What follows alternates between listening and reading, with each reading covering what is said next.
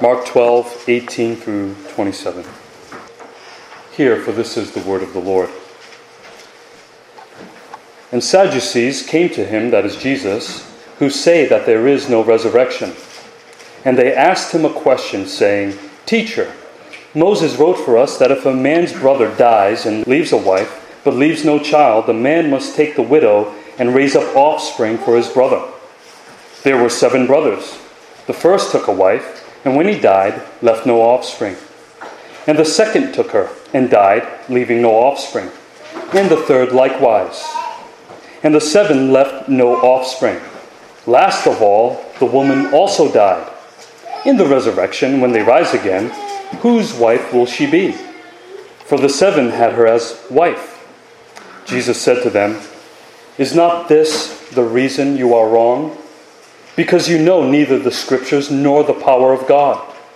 For when they rise from the dead, they neither marry nor are given in marriage, but are like angels in heaven. And as for the dead being raised, have you not read in the book of Moses, in the passage about the bush, how God spoke to him, saying, I am the God of Abraham, and the God of Isaac, and the God of Jacob? He is not the God of the dead, but of the living. You are quite wrong. In the name of the Father, the Son, and the Holy Spirit. Amen. As pastors, or even as Christians, we are approached with all sorts of questions coming from both believers and unbelievers. One of the most common questions have to do with what heaven will be like in all its fine details. And the wise yet not so informed response is often, I don't know. We are limited to what the Bible teaches. Now, the questions are usually well-meaning and involve things that we often think about as believers. Yet these are often things that will not be answered until the return of Christ. Often my response to these questions will be, I don't know. But the situation that is at play in our text this morning is a bit different than just asking some questions.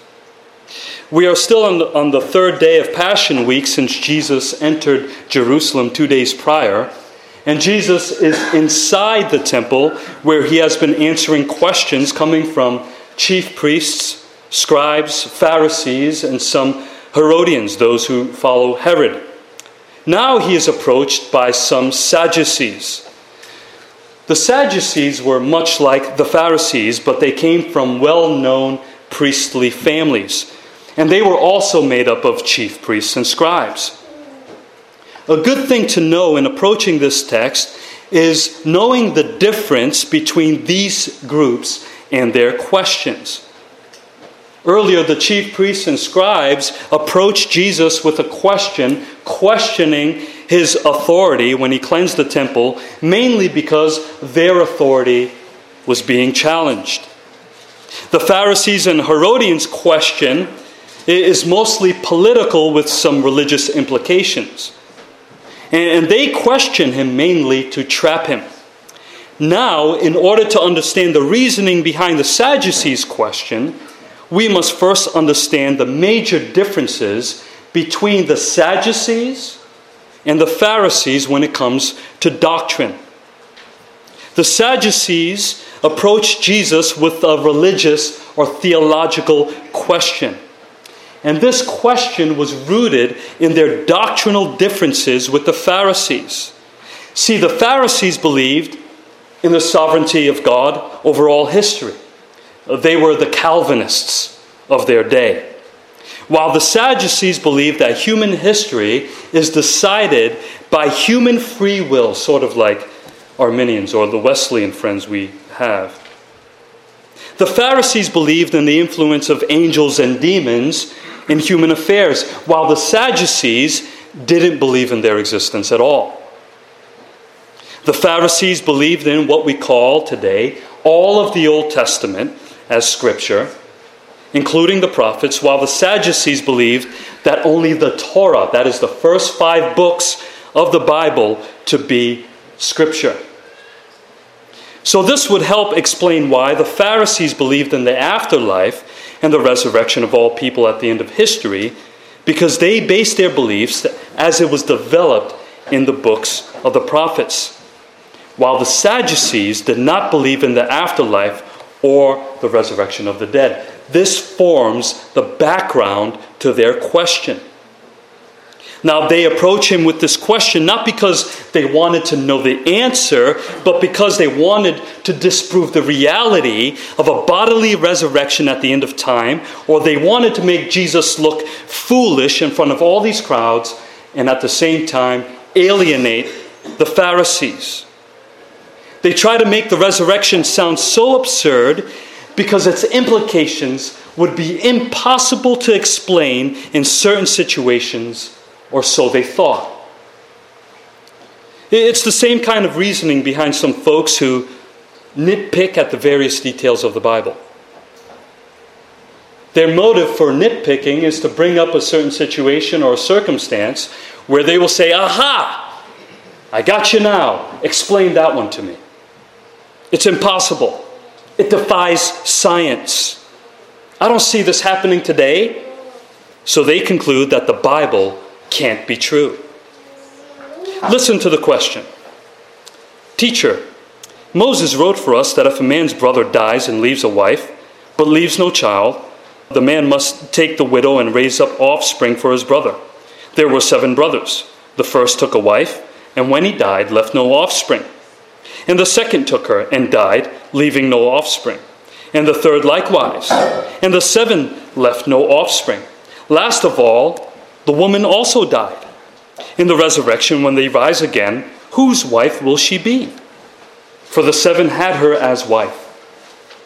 See how ridiculous they were trying to make the resurrection sound?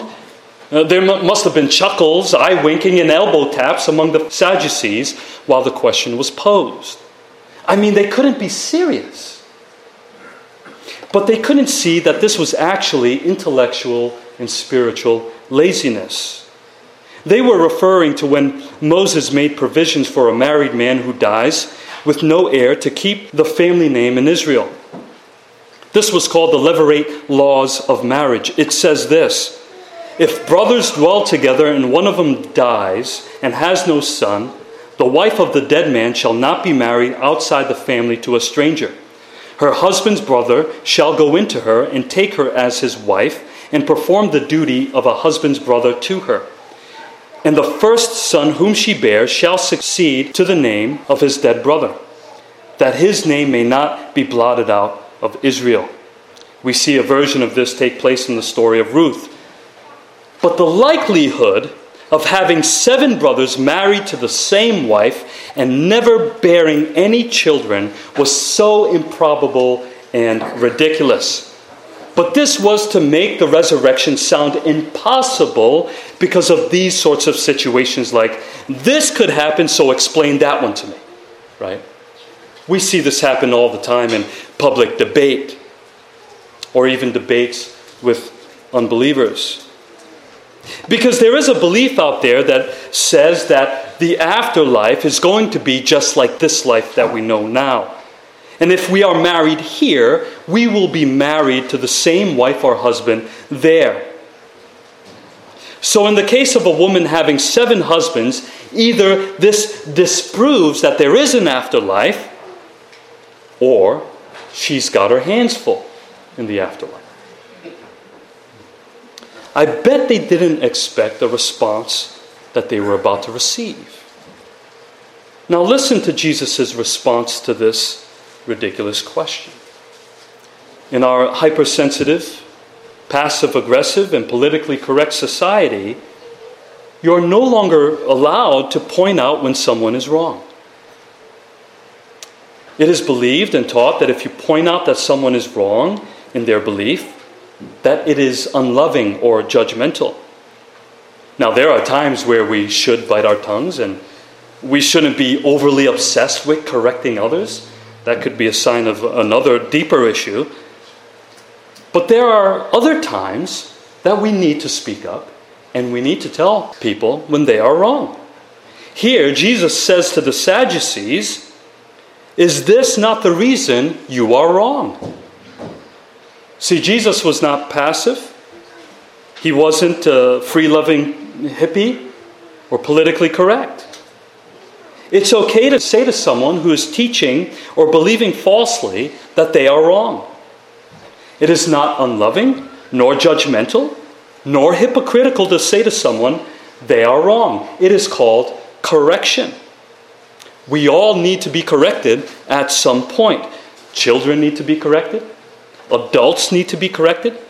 One of the many reasons why our society and many churches are in chaos is because there is no more correction for the fear of being called a bigot or accused of being judgmental, or get this, the fear of being called a Pharisee. The ironic and funny thing is, it is Jesus, not the Pharisees, who turns to the Sadducees and clearly tells them, you are wrong. Just because you believe something so strongly doesn't mean you're right. You can be passionate about certain teachings and still be wrong. And he gives the reasons why they are wrong. It is not enough to tell people they are wrong. You've got to tell them the reasons why they are wrong. And there are two reasons.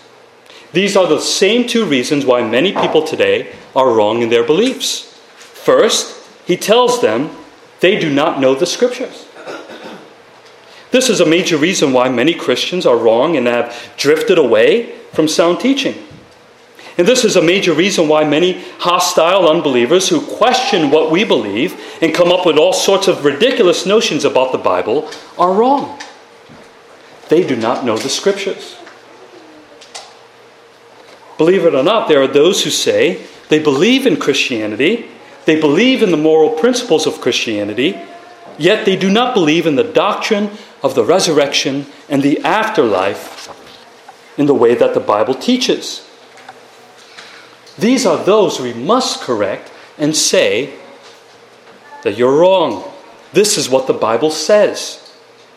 And even if they do know the Scriptures, they can be using it the wrong way.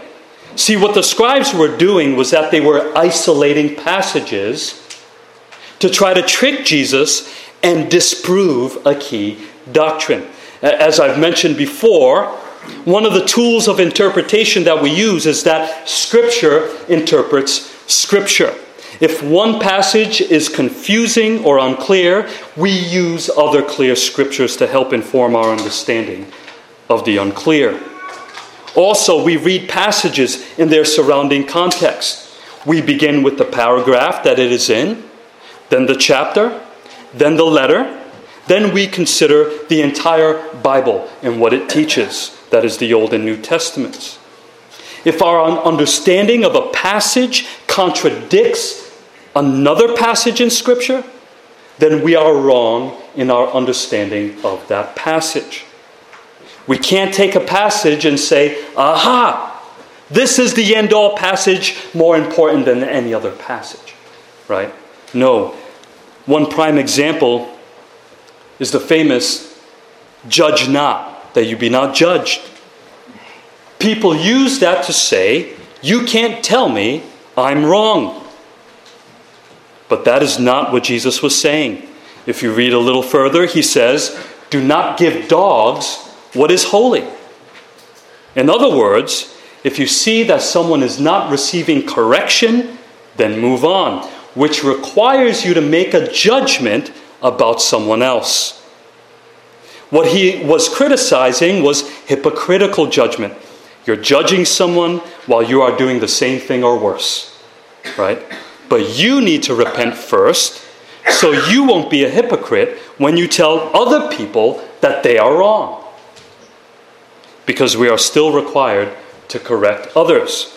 And this is why it is important for the Christian to know the Scriptures. The second reason why they are wrong is that they do not know the power of God. Because the resurrection is not just about human potential or human ingenuity or human free will. Remember, they relied on the power of human free will to decide their destiny. For many people, the afterlife and where we end up is based on human strength or power, maybe channeled through meditation or some sort of mysticism. But that is not the case because we do not have the power to give ourselves life. Once we're dead, there's nothing we can do or have done that will recharge our battery. God is the God of life, and He alone has the power to raise our dead bodies. We can't choose to be resurrected. Resurrection is a fact, and it will happen, and it won't be by choice. Now, was the reason why they did not know the power of God was that they did not know the Scriptures? Possibly. Because in the opening verses of the Scriptures, it tells us how God created all things. And God said, "Let there be light," and there was light. That is the power of God. That is a power we do not have. Now, those of us who believe in God, who have come to know God, we know of this power. We know of the power of God. We know His power to give sight to the blind, opening the eyes of dead sinners and giving us new life. We have just a foretaste of this power. So we ought to know the answer to the question, is He able to create something out of nothing? Do you think He is able to recreate a better creation? Do you think He is able to raise people from the dead and give them new bodies and a new creation to enjoy? We should answer in the affirmative. Yes, He can. He has the power to do so. And only God has that power. And this new creation is called heaven. And the Sadducees didn't believe in any of this. Now, we must remember the question. Their question was about marriage and whether or not we will be reunited with our spouses in heaven. And to point out the ridiculousness of the notion of the resurrection, the Sadducees asked about a situation where someone was married 7 times. Would that person be reunited to all 7 people? Now, this is an important question. Because marriage between a man and a woman is the most intimate relationship we have in this world, humanly speaking. And after being with someone for so long and then losing them, our hope is that we will see them again in heaven. But the question is, what will be the nature of that relationship in heaven? You hear this in many non-Christian marriages today. Instead of saying, "till death do us part," in their vows, they have replaced that idea with the idea that they will be married for eternity. When in reality, and unfortunately, most marriages never pass 5 years these days.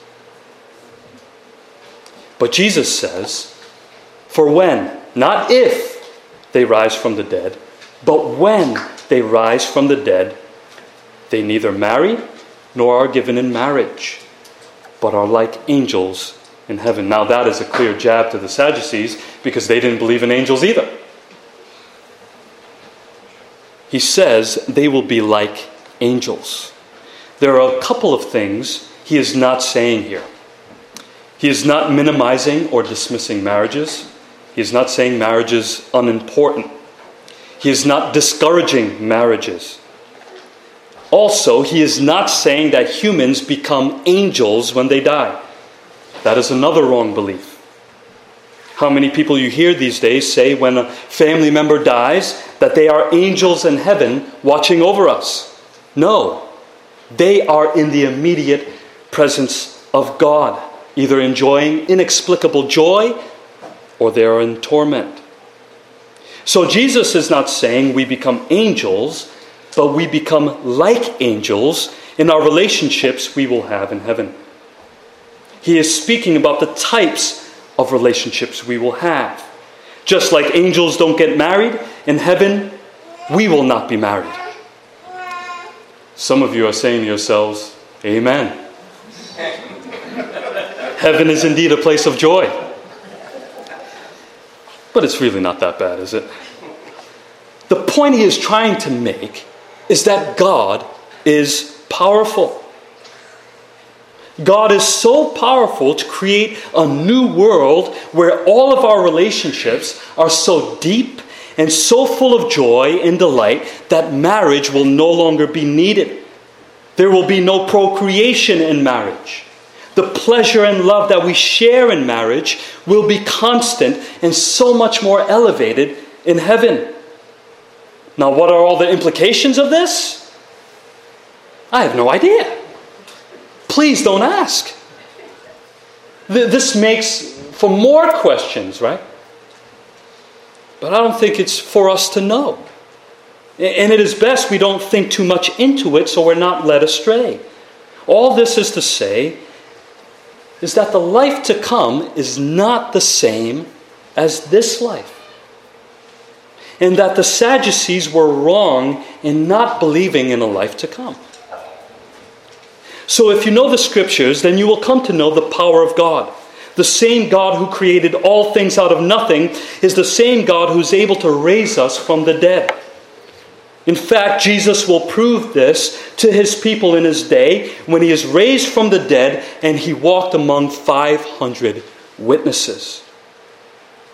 And this means that one day we too will be raised from the dead. Paul says this in 1 Corinthians 15, an entire chapter devoted to the subject, which I encourage all those who doubt to read this.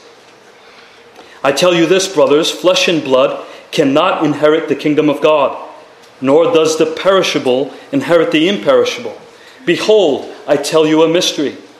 We shall not all sleep, but we shall all be changed in a moment, in the twinkling of an eye, at the last trumpet. For the trumpet will sound, and the dead will be raised imperishable, and we shall be changed. When Jesus appears, we shall be like him, because we shall see him as he is, raised from the dead and exalted. That is the end goal of the gospel. The gospel is not merely about present things and present situations. Remember the question that they asked him prior to this one. They asked about paying taxes. Their minds were distracted with worldly things. They were trying to get rid of Jesus. And Jesus reminded them of their utmost duty to God. They were so tied to this world that they were blinded of what is to come. Many of us have become so worldly with our Christianity. We're overly concerned with worldly matters that we forget about our greater hope. We get caught up in current events that we forget to tell others of this greater hope in this sad and sorrowful world filled with death and sin. We forget to tell others of the hope of the resurrection. Now, we all suffer at different levels in our bodies. We all suffer from losing others whom we are close to. The hope is that God will restore these bodies in heaven. Without the resurrection of the dead, you don't have the gospel and you don't have Christianity. As Paul says, and if Christ has not been raised, then our preaching is in vain and your faith is in vain. The gospel points us forward to when we will be a changed humanity in the presence of God in Jesus Christ. And the scriptures from Genesis to Revelation testifies to that truth. And that is the direction that Jesus was moving in his conversation. But before we move on, remember two things. First, the Sadducees didn't believe in the resurrection of the dead or the afterlife. And they would say it was because they believed it wasn't taught in the first 5 books of the Bible: Genesis, Exodus, Leviticus, Numbers, and Deuteronomy. These were the only books they believed to be scripture.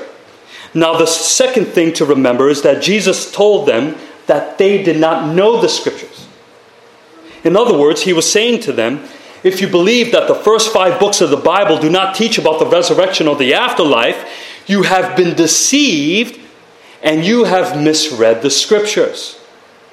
you missed something very important about God. Also, remember, angels are all over the first 5 books of the Bible.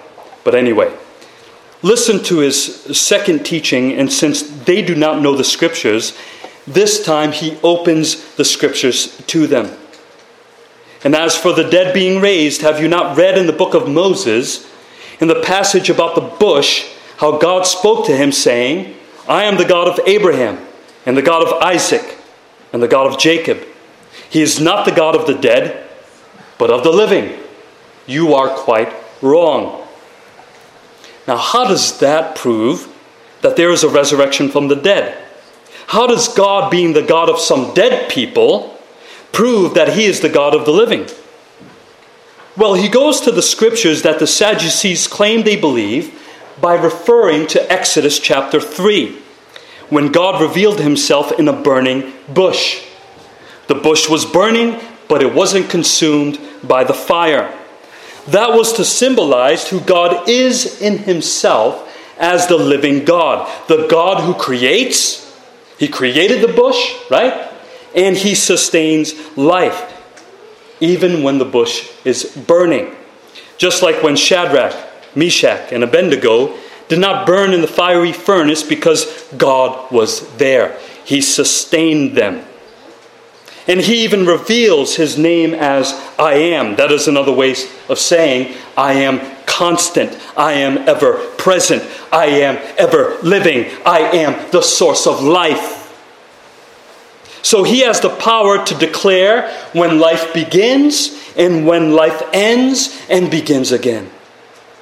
And this everlasting and ever-living God has made an everlasting covenant with Abraham, Isaac, and Jacob. And just because they died physically doesn't mean that is the end of his covenant promises to them. His covenant is said to be everlasting throughout the Scriptures. In fact, Jesus is saying that Abraham, Isaac, and Jacob are all still alive. Think of the story of the rich man and Lazarus. When they both died, the rich man looked up as he was in torment and saw Lazarus with who? Abraham.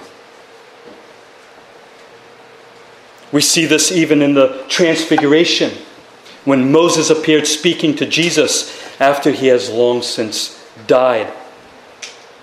So what Jesus is saying is that the promises of God were not for this life only. If his covenant is everlasting, and in order to make a covenant, you need 2 parties. One being God, and the other being the people of God, then his people must also be everlasting. So to suggest that there is no life beyond this life is to suggest that God is a liar and that he is not faithful to his promises. But we know that is a lie. So we know that there is a life beyond the grave.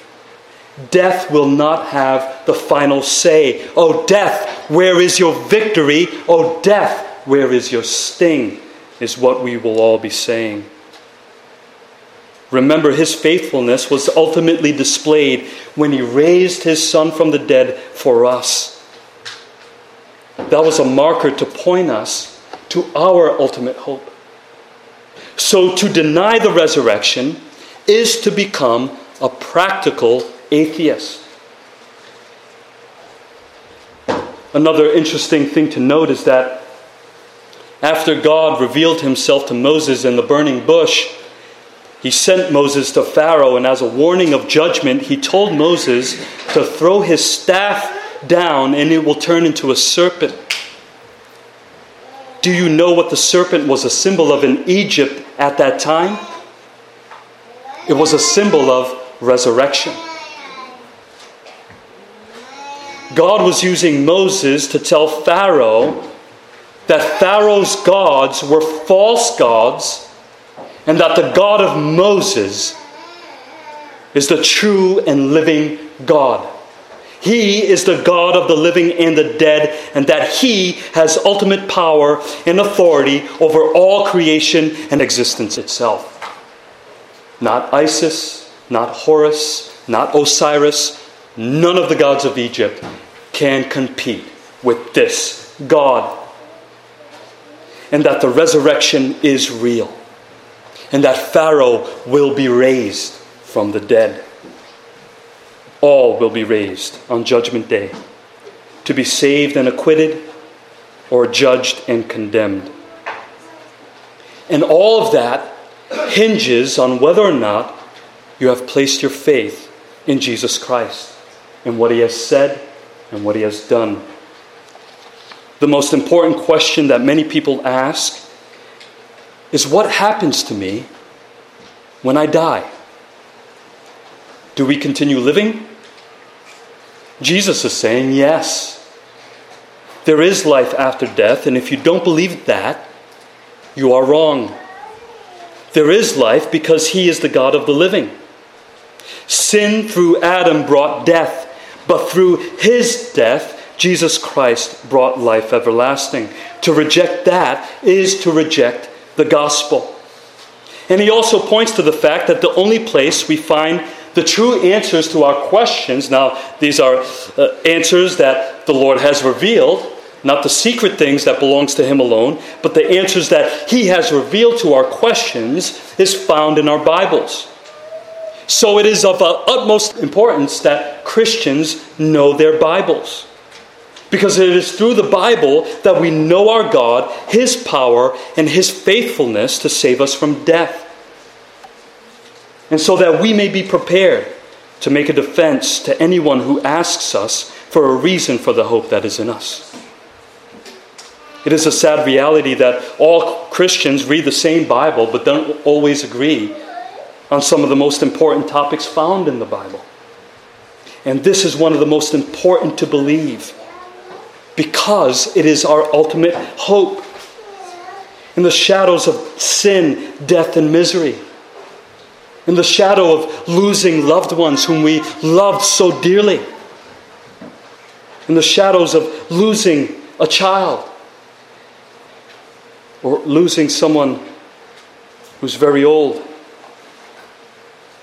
the hope is that one day we will be raised, and we will see our loved ones, and we will see our God in the flesh, face to face. Amen.